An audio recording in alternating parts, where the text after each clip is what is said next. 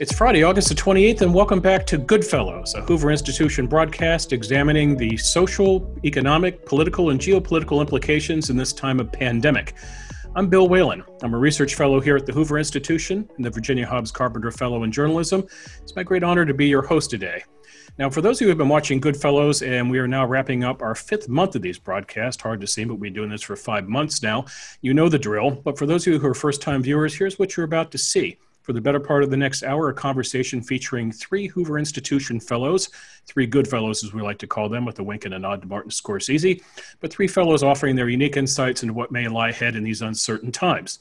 Now let's meet the good fellows, beginning with my colleague John Cochran. He's an economist in the Hoover Institution's Rosemary and Jack Anderson Senior Fellow. John, how are you today? I'm doing fine, thanks. A little smoky, but here in California, but everything else is great. Very good. Gracing us from his wilderness outpost is our colleague Neil Ferguson, a renowned historian, author, commentator, documentarian. The list goes on. Neil is also the Hoover Institution's Milbank Family Senior Fellow. Neil, how goes it today? Well, one of my other roles is as personal trainer and event manager for two small boys. And sometimes seems as if that role dominates the others. Working from home and distance learning are a terrible combination, it seems to me. And that's a good tee-up to our third good fellow, who also this morning had to get two children set up on Zoom for their classes today. Now, ordinarily, our third good fellow is Lieutenant General H.R. McMaster. He is the Hoover Institution's Fawad Michelle Ajami Senior Fellow, but the good general is on assignment today, so we are fortunate to be joined by our colleague Lan Hee Chen. Lan Hee Chen is the David and Diane Stepney Fellow in American Public Policy Studies here at the Hoover Institution.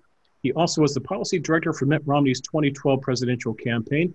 Lonnie, how are you today? I'm doing fine. This has been an aspiration of mine to be on this podcast. So I'm really quite excited to be with Neil and John and you, Bill. So thanks. So we'll make you sure you regret it when you're done. I was going to say, we're so glad to have you, but Cochran beat me to it. Yes, the words "careful for what you wish for" come from mine, Lonnie. But let's start the conversation. This is part two, actually. Last week we looked at the Democratic Convention and talked about the existence of the Democratic Party in America.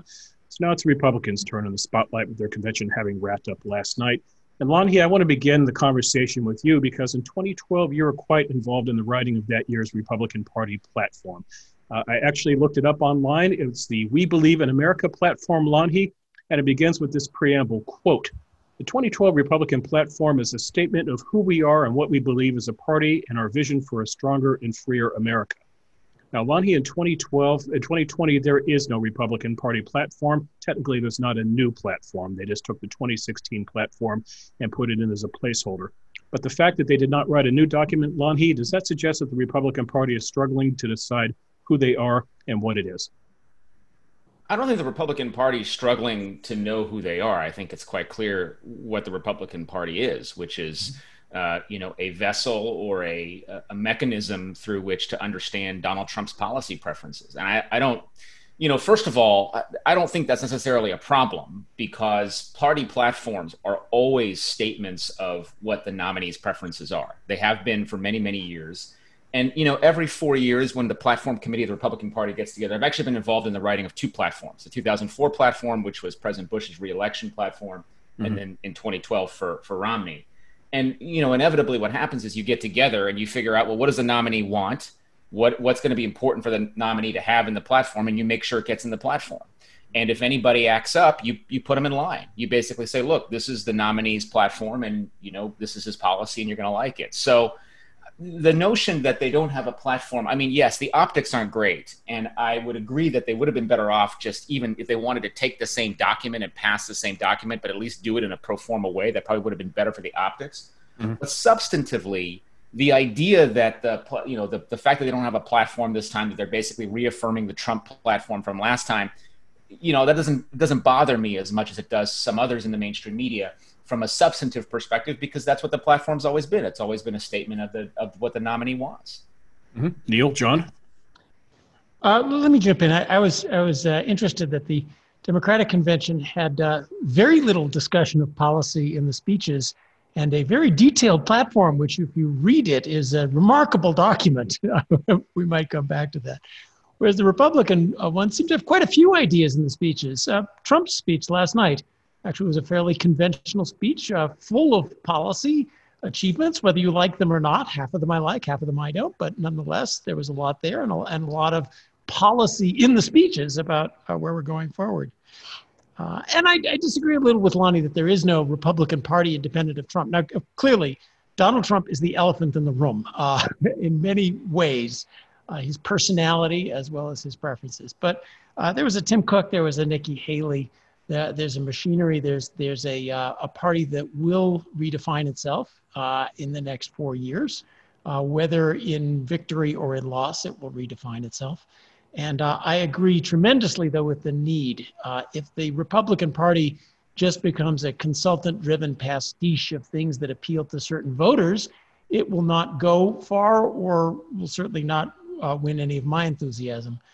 If it finds ideas, a coherent strategy, a coherent set of ideas in the way it did in the past, then I think it could be very vital again. The idea, well, we all, there's lots of ideas in the Democratic Party, say what you like of them, but a contrary set of clear ideas, I think, would be important for them going forward. Okay, Neil, do you want to break this tie? It seems to me that we've got to avoid the temptation of thinking that these conventions are like past conventions. And I don't just mean because they've had to be partly virtual, or at least scaled down in the case of the Republican convention. I think we need to recognize the profound structural change that's happened to American politics in the space of the period that Lanny's talking about. I mean, if you go back to those early campaigns you were involved in, it was still a time when social media played a relatively small role and advertising was mostly done on TV. But I read this week a really terrific piece by Kevin Roose in the New York Times, which still occasionally does publish good stuff, making the point that if you thought the way to follow the conventions was to watch CNN or, for that matter, Fox, you were wrong, because there is this parallel world, the world of Facebook, which channels snippets of the conventions, not the live stream, but snippets to Facebook users and Facebook groups in ways that are completely different from the conventional channels. And the point that Kevin Roose makes in the piece is that if you look at Facebook and look at what trends on Facebook through the past few weeks, it's an amazingly right-wing image that emerges. It's astonishing to me, but this is borne out by the data in the piece based on Facebook's own CrowdTangle tool, that Ben Shapiro is the dominant public intellectual in America today, at least as far as Facebook users are concerned, with 56 million interactions on his Facebook page in the last 30 days. And if you just look at the top performing posts on Facebook, US Facebook pages, in the last day, it's Ben Shapiro number 1, Ben Shapiro number 2, number 3, Blue Lives Matter, 4, Ben Shapiro, 5, David J. Harris, I have no idea who he is, 6, Ben Shapiro, 7, Ben Shapiro, 8, Sports Center, 9, Sean King, and 10, NPR somehow sneaks in. So I think that this is a completely different political landscape than the one that we grew up with. And unless you recognize that Facebook is now a very major part of the American political ecosystem, you're going to get the election wrong. People got the election wrong 4 years ago because they didn't realize that Trump was dominating Clinton on Facebook as well as on Google search and, of course, on Twitter. So I think you got to think about this in a completely new way. And if you think about it in this new way, actually the Republicans have crushed it and the Democrats are in a deep, deep hole. Because I think the issue that now is uppermost in key swing voters' minds is the issue of public order, of law and order.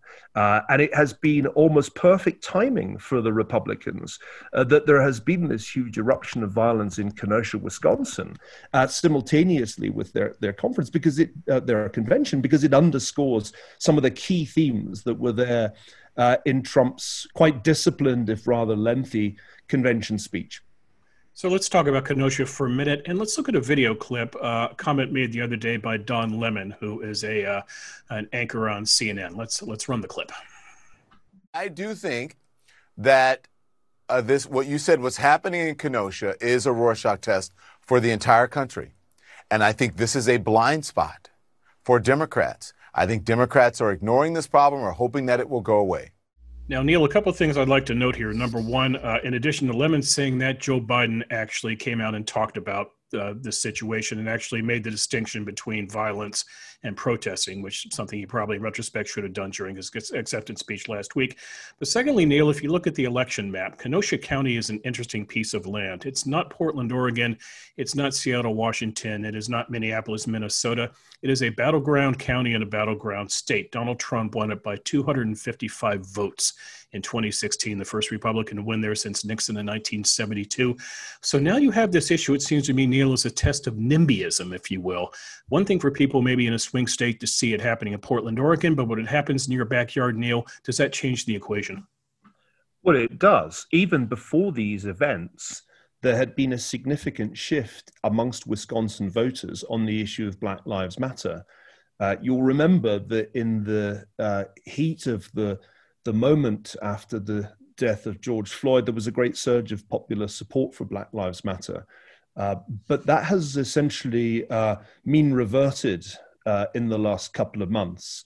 So you now actually have something like 50%, 51% disapproval amongst white voters in Wisconsin. And this was before things really blew up in Kenosha. I think listening to Don Lemon, I heard that clip when it was first broadcast. I thought to myself, they know they're in trouble, or he would not be saying this. And here's another illustration of how in trouble they are.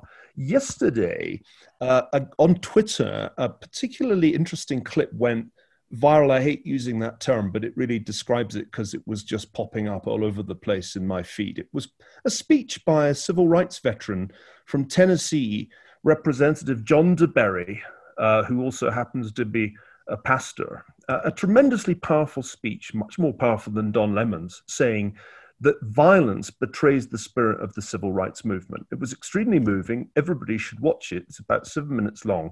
But what's fascinating is that, and it wasn't made clear to me when I first saw it, that actually the Representative John DeBerry was, as we would say in Britain, deselected by the Democrats back in April. He's no longer a Democratic candidate for the Tennessee legislature because of his anti-abortion views. So this illustrates, I think, very well the problem the Democrats have, that there is a significant portion, not just of black voters, but of voters generally, who are deeply appalled by the violence that is playing out in cities all over America. And this has been going on for months, not weeks.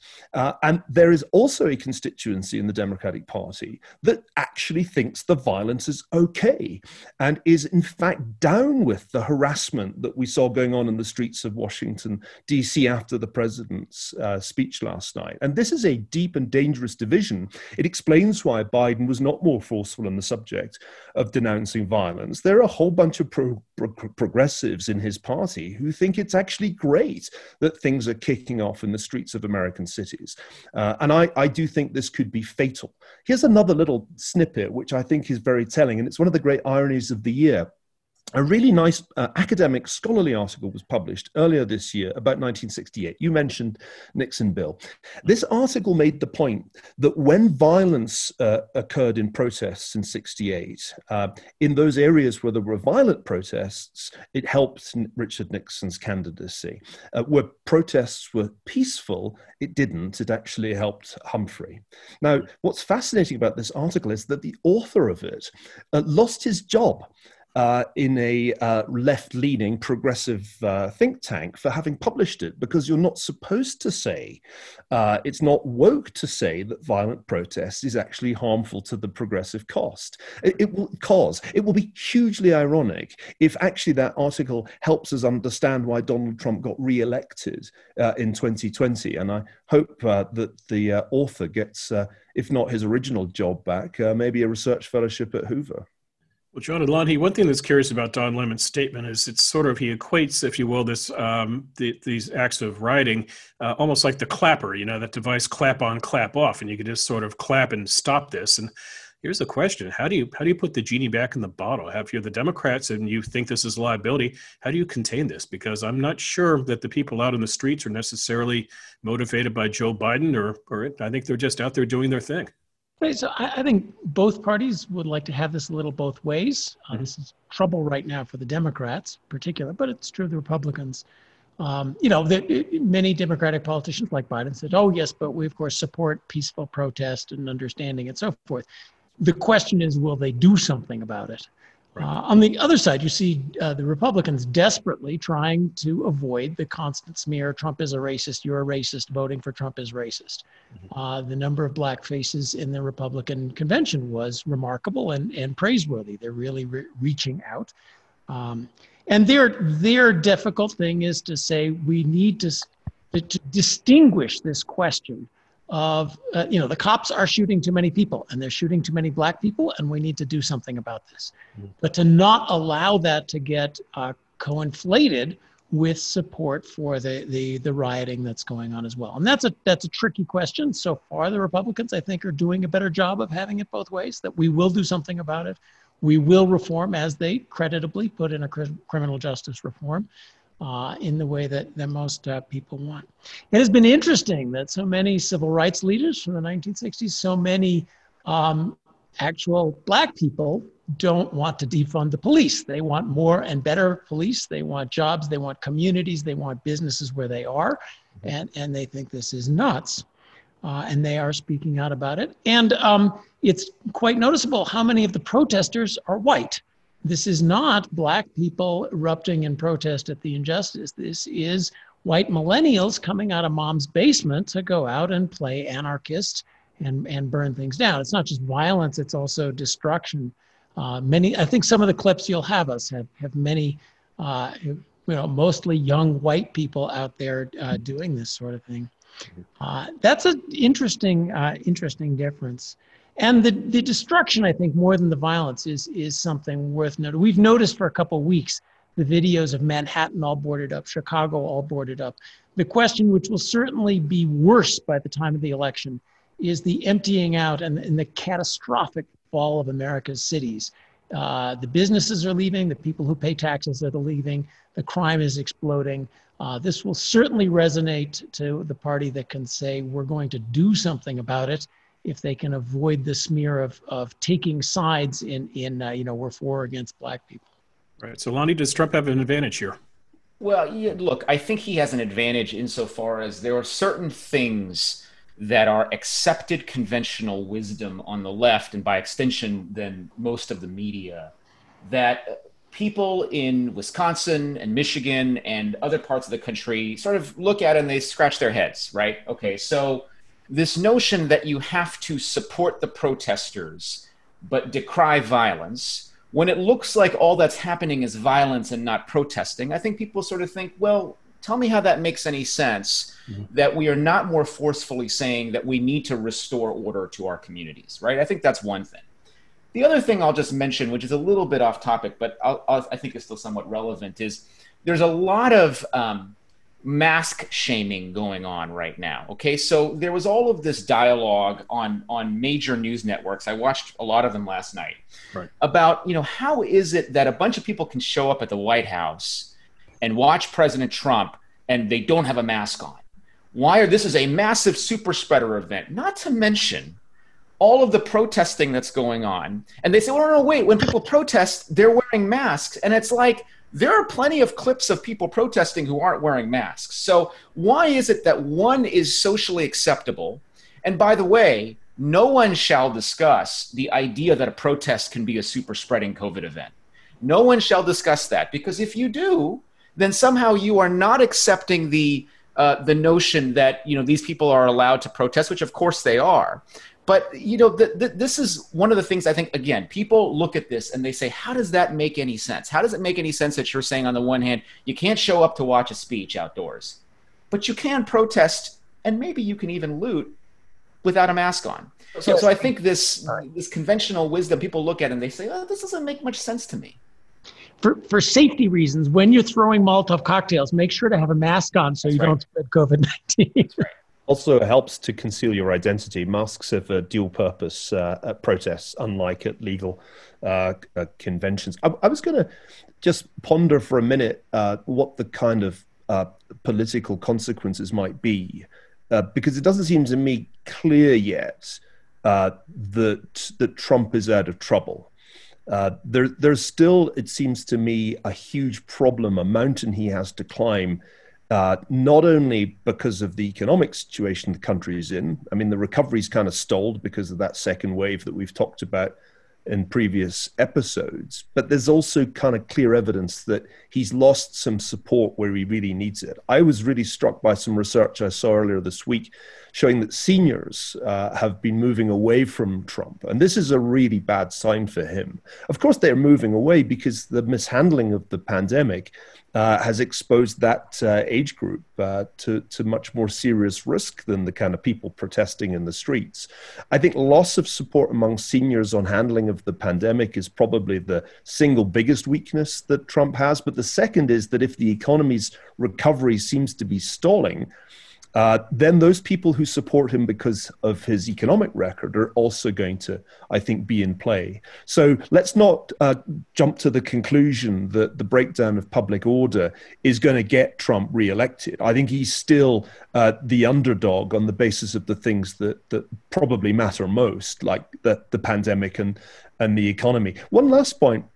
It seems to me that it must be clear to many voters that what's happening in cities across America is a failure of local government, of local authority. And that mainly is a failure of the Democrats. And for me, the great cognitive dissonance of American political life today is how anybody can have enthusiasm about the Democrats controlling the nation when the parts of the nation they already control seem to be on fire for various different reasons. Rural California is on fire because of years of mismanagement of public lands. And urban America is on fire because the Democrats can't actually stop people looting, which is a fairly basic function of government. How come a California Democrat is on the ticket in Kamala Harris when California looks like the best advertisement for Republican government that you could possibly wish for?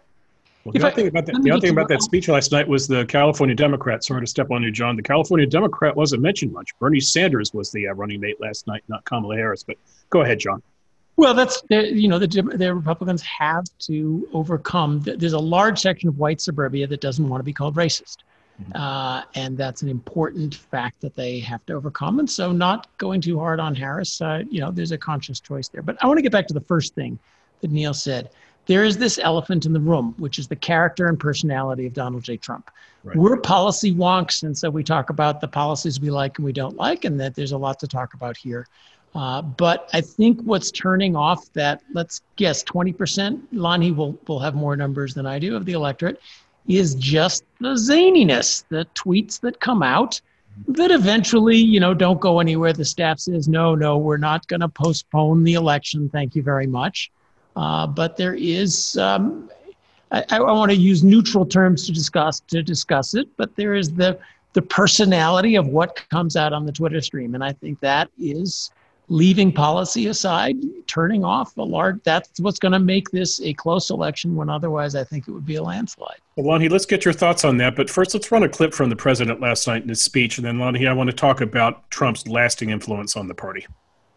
I have done nothing but fight for you. I did what our political establishment never expected and could never forgive, breaking the cardinal rule of Washington politics. I kept my promise. Lonnie, here's David Brooks writing in the New York Times, quote, "The basic Trump worldview on immigration, trade, foreign policy, etc. will shape the GOP for decades, the way the basic Reagan worldview did for decades. 1,000 smarter conservatives will be building a new party after 2020, but one that builds from the framework Trump established." Buying or selling that? I think it's an overstatement. Let me come back first, though, to this question of kind of, the dynamics of the race, as it were, as we sit here after the conventions. And I think John is absolutely right to talk about, really, if you think about what's happening here going forward, the challenge for Trump really is that there are a bunch of voters who probably look at all of this that's going on and they say, you know what, in the absence of the tweets and in the absence of all this other stuff, there's no question that I think they would vote for Trump. The issue is, can they sort of look past all of that? And if you look at the convention this week, so much of the programming, at least in my mind, was designed to soften the edges of Donald Trump. Mm-hmm. So you had Ivanka's introduction, which I thought was quite effective, where she basically says, look, my dad does some things that you might not agree with. He says things you may not agree with. He says it in a way you might not agree with. But at the end of the day, focus on the fundamentals. And I think for Trump, that's got to be the case going forward. That's got to be the thing that he comes back to, which is notwithstanding all this other stuff, he represents the kind of change and common sense in some cases that a lot of these voters, and I think it's appealing to seniors. We talked about the senior demographic, which is going to be important in Pennsylvania and Florida, 2 states that Trump probably needs to win.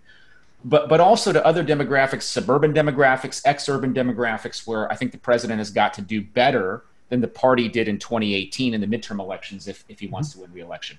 Now, on the question of the Republican Party going forward, look, I think to John's first point, which is, people like Tim Scott and Nikki Haley that may represent a different frame from Donald Trump.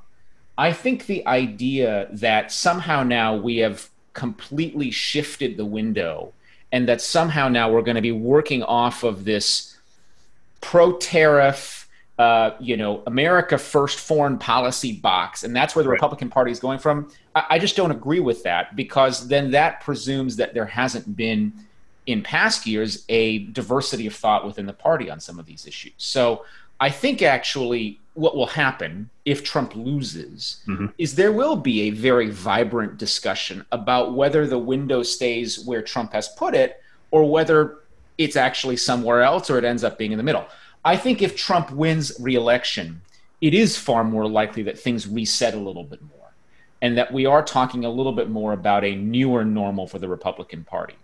But the notion of win or lose, that Trump has somehow redefined this whole thing, and those of us who believe, for example, in the value of free trade are going to somehow go away and forget that we believe in those things, I think misapprehends what's actually going on.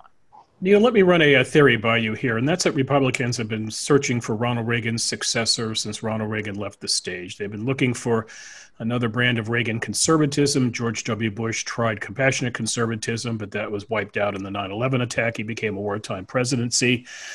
Donald Trump comes along, running on a different form of conservatism, if you will. But Donald Trump leaves the stage, Neil. What happens next to Republicans? Is somebody going to step in and try to be Trump? That seems to me to be very difficult. I think only Trump can be Trump. Maybe Trump Jr. will try to be Trump. But you have seen Republicans this week at least introduce themselves. Nikki Haley, Tim Scott, Tom Cotton, who spoke last night, the Arkansas senator, people who were talked about in 2024. But Neil, and obviously this will be driven in part by Trump's success or failure in November, but what does the Republican Party do moving away from Trump? What does it embrace from Trump, and what does it try to distance itself from? I think it's all about how far the other side's offer is sufficiently repellent to keep Republicans like us, who lean in the direction of free trade, on board with a president who's used tariffs as a particularly blunt instrument to try to change particularly the course of relations with China. I think the key line from Trump's speech was Biden is a Trojan horse for socialism. And what's interesting to me about that line is that I'm sure it's the first time that Donald Trump has ever said the words Trojan horse. But also, perhaps more importantly, it is plausible. It's plausible because there are prominent Democrats, Alexandria Ocasio-Cortez, Ilhan Omar, who really are democratic socialists, so whose position is very radical. And I think it's plausible to say that Biden, who seems to come from the era of Ronald Reagan, actually from a slightly earlier era, he's kind of 1970s Democrat, is a kind of front man for much more radical policies. And then, as John says, you look at what it is that the Democrats have on their agenda. And just in fiscal terms, it's massively expansionary and wildly overambitious, considering the stretched public finances the United States already has. So I think when it comes to the crunch, when you look at the full range of issues, those of us who think of ourselves as being conservative are going to put up with quite a lot more of Donald Trump's intemperate behavior, because we just can't stand the thought of the country being run by the Democrats as they're currently constituted. I think that's the key. I think there are two clearly different scenarios here. If Trump wins, I agree with Lanny, there'll be a process of adaptation. Second terms are always a little different from first terms. Right. I don't think it's right, as many liberals claim, that Trump will somehow be unfettered by a re-election. He's already unfettered. He can't get more unfettered. But I think if he loses, then there'll be a great attempt to regroup. But I don't think Trumpism will go away just because Trump is defeated. Waiting in the wings is another extremely important figure in conservative media, Tucker Carlson. It's been very interesting to me how Carlson's ratings have held up and indeed soared when he's been most combative, most critical of Black Lives Matter. And his monologues are kind of required viewing these days, I think. I would say that if there is a Ronald Reagan for a post-Trump era, it's actually Tucker Carlson. Remember, Reagan made his political start in broadcasting, and I think it's going to be very interesting to see how Carlson develops. He's a far more plausible political figure than Don Jr., who did himself no favors, I thought, at the convention with, let's just say, a somewhat supercharged speech. So I weigh in on this one. Yes. So where do we go going forward? Looking what happens in the next 4 years and also past the next 4 years. From our point of view, I think we have to state that the policies on immigration and trade are simply wrong, and that helps if we think there's any rational force in politics to think that the party will get over them. When it finds that stating these falsehoods is no longer useful for attracting votes. The Democratic Party states many falsehoods that it finds useful for attracting votes, and that, I think, will be true of the Republicans. Possibly, as Neil said, faster in loss than in winning. Let us remember that any administration, the president presides over a loose, it's herding cats. The knives are out.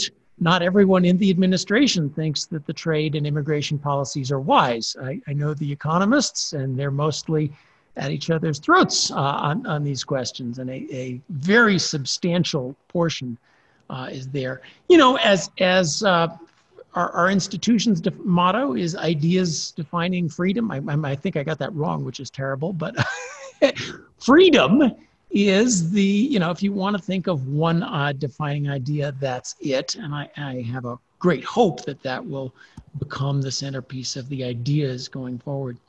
I want to follow up what Neil said. There's an elephant in the room. There's a donkey in the room as well.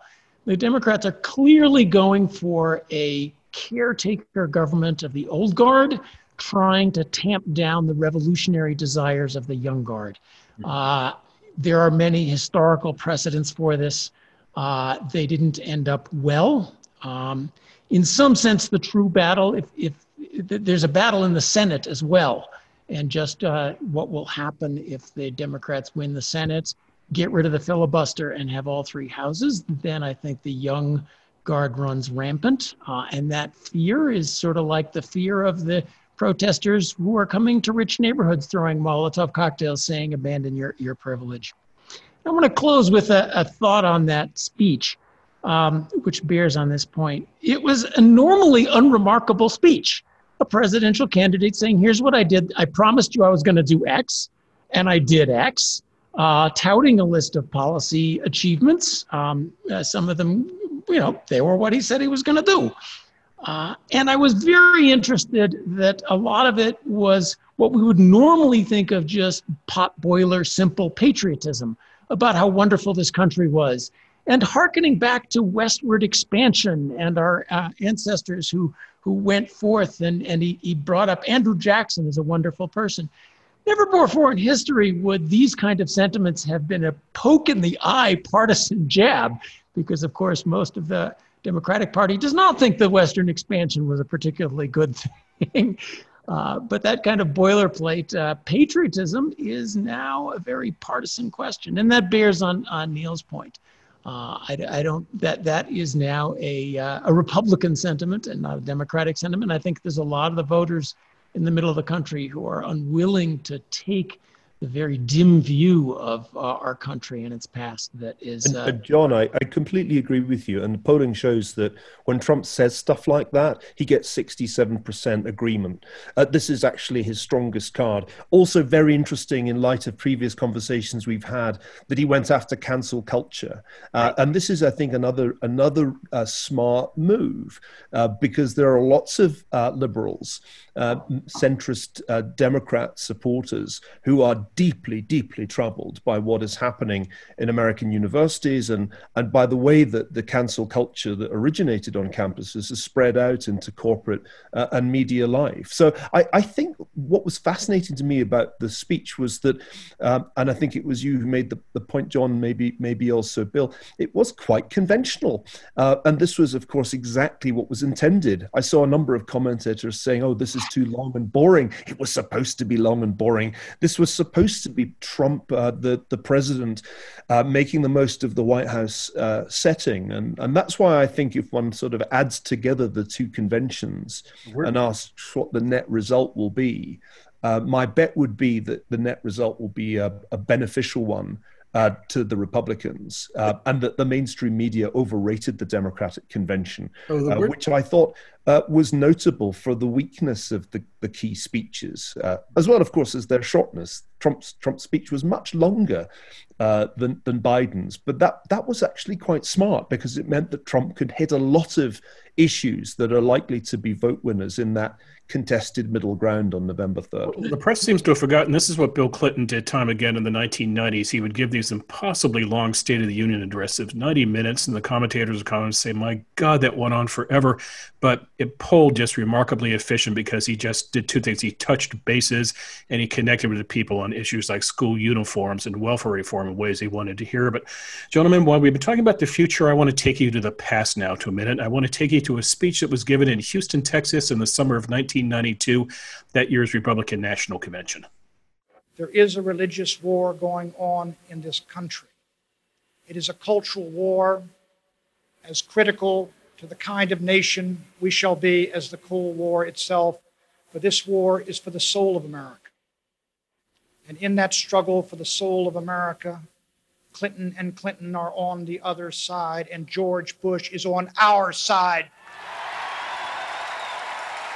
Okay, Neil changed the name of the principles, but tell me what is different then versus now. Well, of course, to see a culture war coming was prescient indeed. It was not that obvious in 1992, was it? And now it has become one of the dominant features of the political landscape. And I think it is, without question, advantageous to Republicans for this culture war to be central in the election. For Trump, the disaster scenario is to have a referendum on his handling of COVID-19. It's not even great for him if this is an election about the economy. But the more it's about the culture war, and I say culture rather than religious war, the better. Because what's very interesting about the American electorate is that the issues that have become so central to this culture war cut across party lines, and a great many Democrats, in fact, have rather conservative views on a broad range of issues, from affirmative action to political correctness, to the strange languages that are introduced by the campus left, to the whole complex of issues around transgender rights. So in some ways, it's actually been the right way to steer Republican politics, because this is a war they can win. The truth is that the left may be dominant on American campuses, but that's about the only place that the left are really dominant in American life. If you ask the question, can we get back to Reagan? I think that is the wrong question, because Reagan was able to essentially be a conservative who distanced himself from the religious right. He kept his distance throughout his presidency from that part of republicanism, but I don't think that was any longer viable after the Cold War ended. And I ultimately think it's a winning card for Trump, even if he's a somewhat implausible proponent of cultural conservatism. So, Lonnie, assuming that Trump does not lose this election and does not run again in 2024, Republicans will be looking for a new nominee in 2024. So let's pick up on what Neil said. What should the party be looking for in a candidate? Well, look, I think the some of it is really going to depend on, a lot of it's really going to depend on what happens this November. Right. I mean, it's going to be much more challenging for the Republican Party to think about this question if, in some ways, if President Trump gets reelected, because then you've got 4 more years of, the party being conformed to, or the ideas of the party being conformed much more closely to where I think the president is. So what they're looking for in 2024, I think we can't answer that question until after November. Mm-hmm. I do think what they will be looking for, regardless of what happens to Trump, is a certain amount of boldness in the statement of principles, or in the statement of what the party is standing for, and a statement of what the conservative movement is standing for. Mm-hmm. The cultural conversation is very interesting, because the dominant frame in the media and on the left is that Trump goes too far, that he shoots beyond his target, that somehow his language is not calibrated well.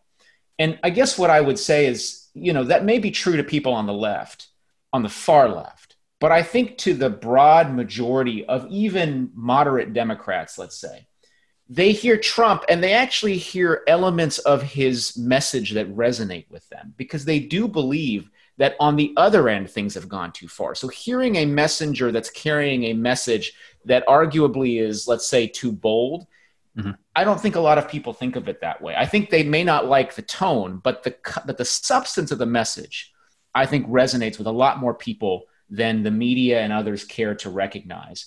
And so when the Republicans are looking for their next standard bearer, I think one of the lasting impacts of Donald Trump, win or lose in 2020, is this idea, and it's always been present in Republican politics. There's always been this idea that what the Republican Party needs is a bolder standard bearer.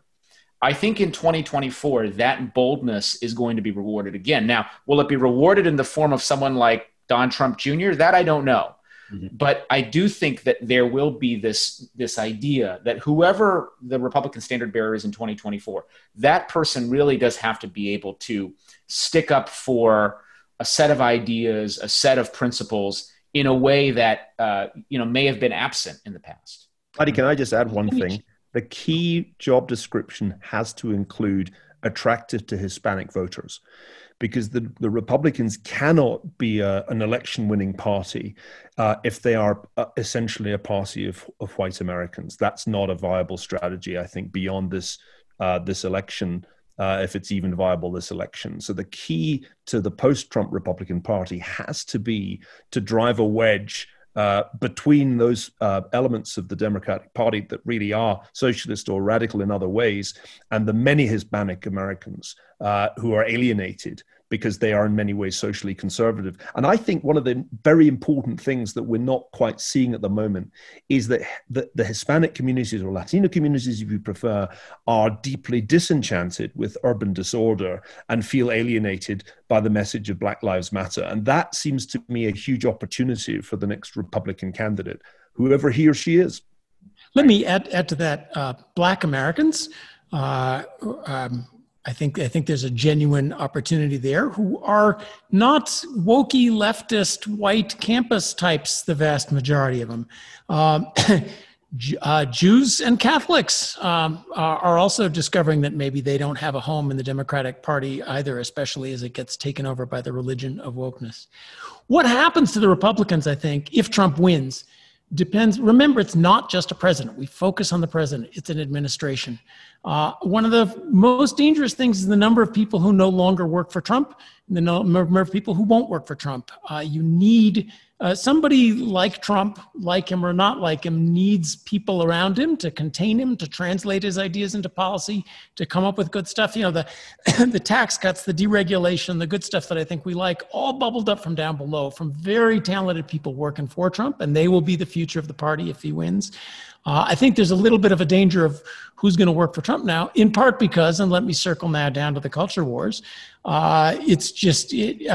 lots of people think that their social reputations are going to fall apart if they work for Trump, and they're going to be attacked on Twitter mobs. They're going to be attacked by the Democrats. I mean, think about what a Senate confirmation hearing would look like if you chose to work for the Trump administration. It's not a new cultural war. It's been going on at least since 1968. The look of it has changed. It's become much more radical, much more past Marxist. It's a new phenomenon, the woke racialized identity stuff, but it is essentially the same cast of characters. And I disagree with Neil. It's not a war. It's an attempted revolution from the inside, and it is more dangerous than we think because it has already taken over all the institutions of civil society, all the foundations, all the universities, the public schools, the unions. It's a politicized cult, and these are very powerful. Things, and they can take over even with an electoral minority. As one tiny example, and I think it's today's or yesterday's Wall Street Journal, the new California public school ethnic studies curriculum mandate is worth study.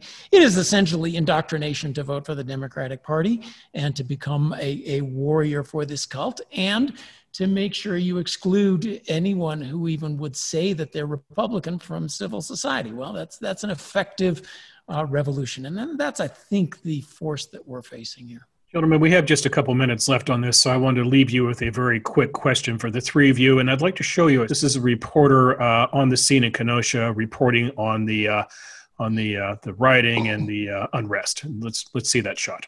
Christine, Laura, what you're seeing behind me is one of multiple locations that have been burning in Kenosha, Wisconsin over the course of the night, a second night. You notice the chyron there, fiery but mostly peaceful protest.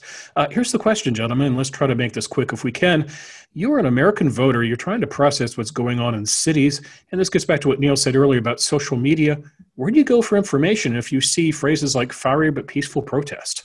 It's the betrayal of common sense. Right? I mean, you look at it and you think, what on what earth does that make any sense at all? But this is the problem, is that then people go to social media to pick their own news sources, which then reinforce their views, which drives polarization further. So the challenge is one that's been created by the rise of social media, but also the polarization of American mainstream media. And so I don't know that there is a great source, because we're all going to go to the sources of media we trust, and it's going to further reinforce our views. What do you think, John? Well, you wanted an example of how the institutions of civil society are taken over. That's by partisan